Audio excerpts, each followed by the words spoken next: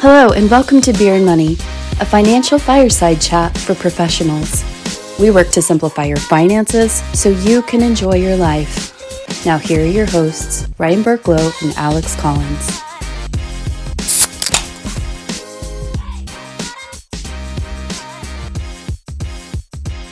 Hello everybody, welcome back to Beer and Money. I am your host, Ryan Burklow. With me, my co-host, the incomparable Alexander Collins. Oh, thank you, Ryan. I'm excited for this first video podcast that we're doing. Yeah. For those of you who are more visual learners, and I'm not sure you'll be learning anything from seeing our mugs, but we will be launching a YouTube channel shortly to add some videos. So if you're really wondering what Alex and Ryan look like, I'm sorry in advance when you log in to see us. But yeah, no, we're excited about this. Getting to the task at hand here, Beer and Money podcast. This is for professionals who are just looking to learn more about money and to simplify the financial side of their lives so you can focus on what you want to do. And that's what this podcast is all about. So for those of you who are returning, welcome back. For those of you who are new, thanks for joining us. We want to untaboo money. So Sounds Alex, your head nod says it all. So, so we've been talking about how to create income in retirement. And we realize that many of our listeners are not close to retirement. This is all about thinking with the end in mind and having that blueprint of what we want our life today and in the future be. And so you have to understand how your assets turn into income later on, but you got to plan for that today because those decisions are happening right now. So that's why we're having this conversation right now. Do not listen to this episode if you have not listened to the previous two episodes because we're building on the episodes and we definitely, Alex and I will get lost just because that's who we are. We definitely don't want you to get lost. For sure. So the last two episodes we've spoken about the 4% rule. And then in the latest episode last week, we were talking about amortization and annuitization of our assets. Today's conversation is going to be around specifically as it relates to retirement income. Yes, sorry. Today's episode is around what many have heard as called the bucket talk, or the bucketing of our money to distribute to ourselves in the form of income. And so the best way, go ahead, Alex.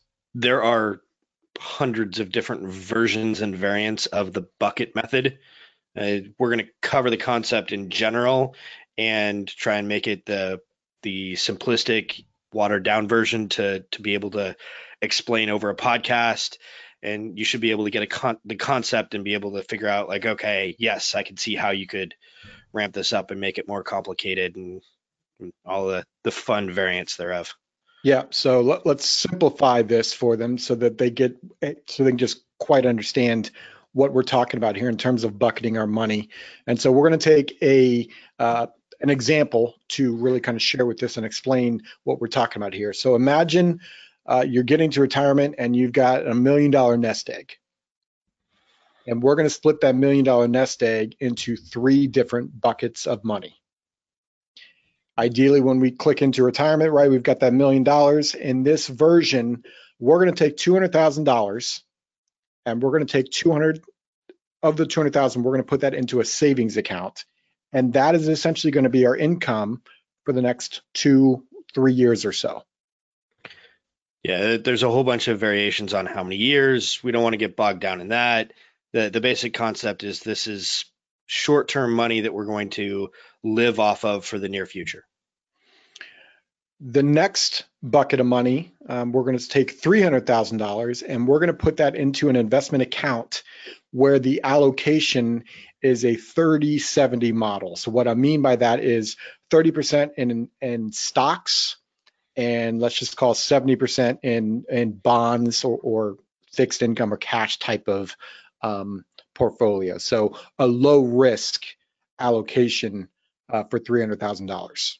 Yeah, we're looking for a conservative approach. It doesn't really matter whether this is 30/70 or 20/80 or 25/75. We're looking for something that's not going to have a whole lot of volatility. We want to make sure that the money is going to be there and have some amount of growth rate. We really want to protect ourselves against the downside of a market correction. And then that money will be for a specified period of time, right? So each one are really broken down by years normally. And then the last $500,000, we're going to put that into an account that's more of a more risk-based account, where we would say, and we're going to use in this example, 70% in stocks and 30% in that bonds or fixed income portfolio. So we would call that a 70/30. The reason we're putting the money into that style of an account is it is for growth. We're hoping that money, that $500,000, grows over the period of time that we're not touching it, because we're utilizing money from our other two buckets prior. Yeah, we're giving this is the most aggressive bucket in the portfolio. We're allowing this money time to grow. And if there is a market correction or a downturn in the stock market, we've got time on our side still to be able to have it recover. And the idea is that this money will slowly be peeled off and used to refill the other buckets as we use those to generate income. So that's a high level explanation of what we would call the bucketing our money for retirement. So let's talk about the pros of this type of method, Alex. Sure. So, I mean, the first pro is that we dramatically decrease the amount of volatility that we have on the assets that we're using to create income, and it gives us a much more stable income stream over the short-term period. Yeah, that first bucket of money, the savings at $200,000, right? There's no fluctuation in that. It's sitting in our savings account. We pull the money out, and we don't have to worry about the market going up or down with that stream of money. That's a huge piece from a risk profile, from a guarantee profile, and from just having our other money that we're not really using for that time period still working hopefully for us, and not all of it sitting in a savings account. Yeah, I mean, the biggest thing here is making sure that we've got consistent income. One of the things that really is this mindset shift when you go into retirement is, okay, I no longer have a paycheck. Where does my paycheck come from? And how do I then tackle that? Some people might be lucky enough to have a pension. We might still have Social Security in some format or another. We likely will, but who knows how long that's going to last and what that's going to look like in the future. And then this is designed to supplement on top of that. And by moving it into a cash position, then we can have a lot of certainty over a short period of time. And we're using a cash position in this example. There are other variants that use some form of like guaranteed income, spending down of the asset, that amortization concept over a very short period of time. Yeah. So this kind of takes us to that middle bucket that we were talking about. That's the $300,000 that's sitting in a conservative account, that 30/70 allocation. The purpose of this, the pro is ideally, well, the 30/70, let's just start there. The risk profile isn't very risky. So ideally, we're not losing money, right? We've got a lot of stability. We've got stability there with opportunity for some growth, maybe keeping pace with inflation. Is this account kind of set up for if you were to put a rate of return on that style of an account? In an ideal world, we're slightly outpacing inflation, but yeah, I mean, we're not looking for home runs. We're looking for a conservative, consistent approach. And the other thing is, I don't want people to get, too locked into, 20% of the money in the short-term account, 30% of the money in the mid-term account, and 50% of the money in the long-term account. Like, various different buckets will create more than 3 buckets. They'll also have, change or modify the percentages that go into each one of these things. We're, again, trying to simplify it to give you an example of how this works. Yep, absolutely. we want the concept to come across first. Obviously, the design of it is on a case-by-case basis. In Alex's terms, it always depends. It does. It I'm always depends. I'm going to buy you the depends to wear. No. So, you're coming into your office tomorrow. You're gonna have the box sitting there. Thanks. The last $500,000, we have it in more of a riskier profile, that 70-30 profile, with the intent of hopefully this money growing, right? This isn't money we're probably touching for several years, if not even a decade or more. So this is money that is, the intent of it is to get a rate of return, hopefully, on that money, so that the money we've previously spent hopefully gets replenished by the growth of this money not being touched. Yeah, I mean, we're looking at a minimum of 5 years and oftentimes 10 years plus that we're looking at this type of a bucket. The goal is to make sure that this bucket is able to replenish our other buckets, and this is what fights inflation. This is what makes sure that we have dollars down the road. And because we don't need to access it in the short term, we're willing and accepting of more volatility and more risk because we have that longer time horizon still. I mean, if we think about it, when we retire, if we retire at, say, 65, well, life expectancy pushes us out to somewhere between 85 and 90, maybe a little bit longer, maybe a little bit shorter, depending upon circumstances and health. It depends, Ryan. Yes. But at the same time, we can't be super conservative because we still have at least that 15 to 20 year time horizon, if not 30 years or potentially even more in retirement. And so the goal is making sure that we don't get too conservative and at the same time we don't get too aggressive. Yeah, in an ideal situation and all the factors, being positive for us, this can definitely be a good method for retirement planning. But like any other method that we've spoken about, there is no perfect method, right? And there's probably not one that's better than the other. Maybe depends on the situation. Now I should be wearing the depends. But so let's now jump into the cons of this type of method. So starting, we'll go back to the first bucket of money, the 200,000 sitting in savings. Sure. So the first con is that we've got a significant chunk of money that is sitting around, as one banker recently put it, earning 0 point nothing. I mean, check with your bank as far as what you're actually earning, but there's very little in the way of a rate of return right now on assets that are sitting in a bank.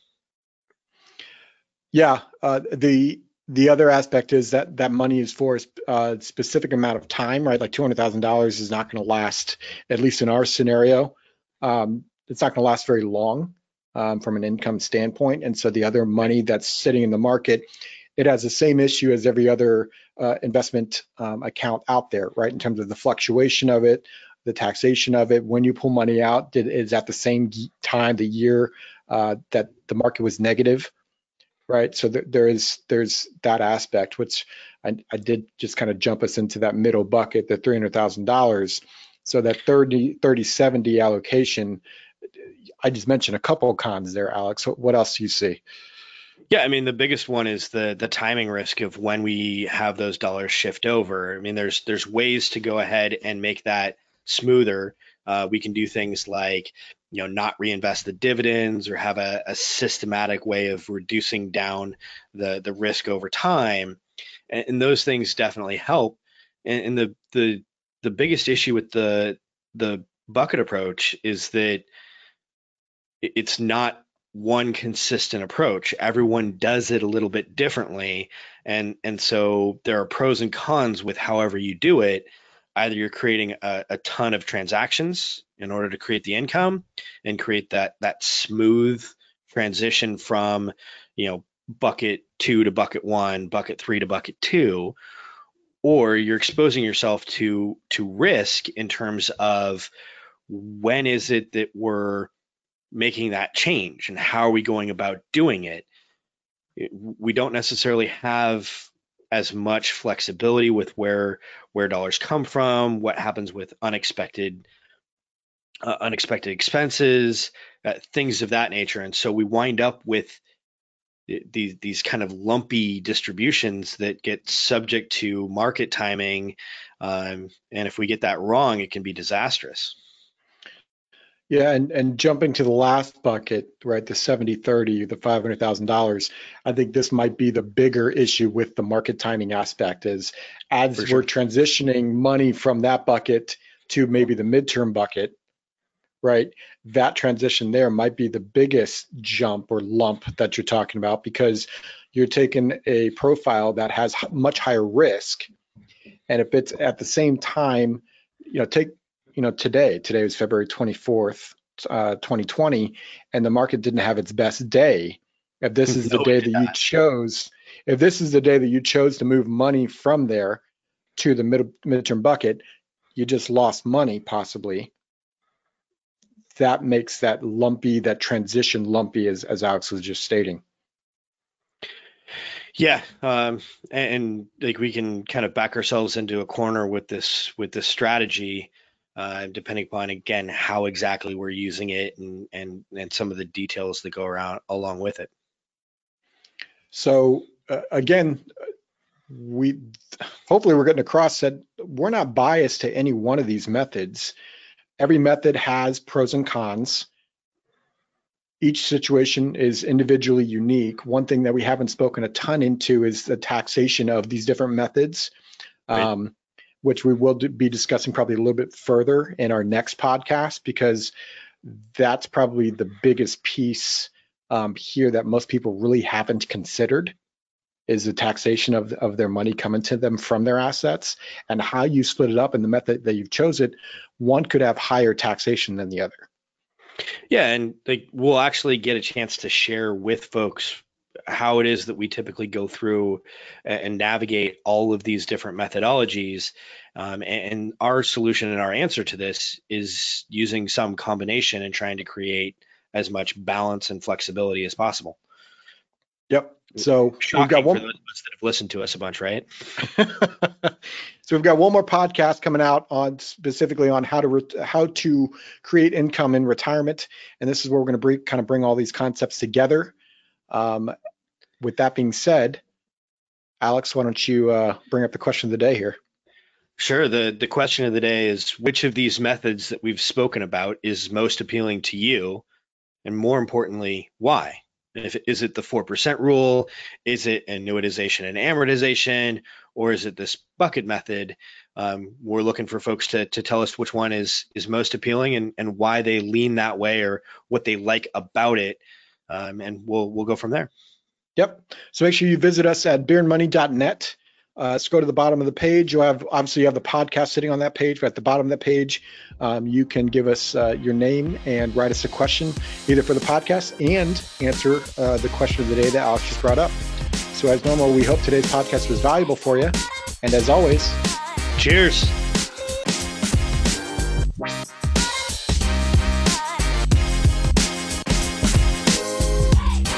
This podcast is for informational purposes only and is not to be construed as tax, legal, or investment advice.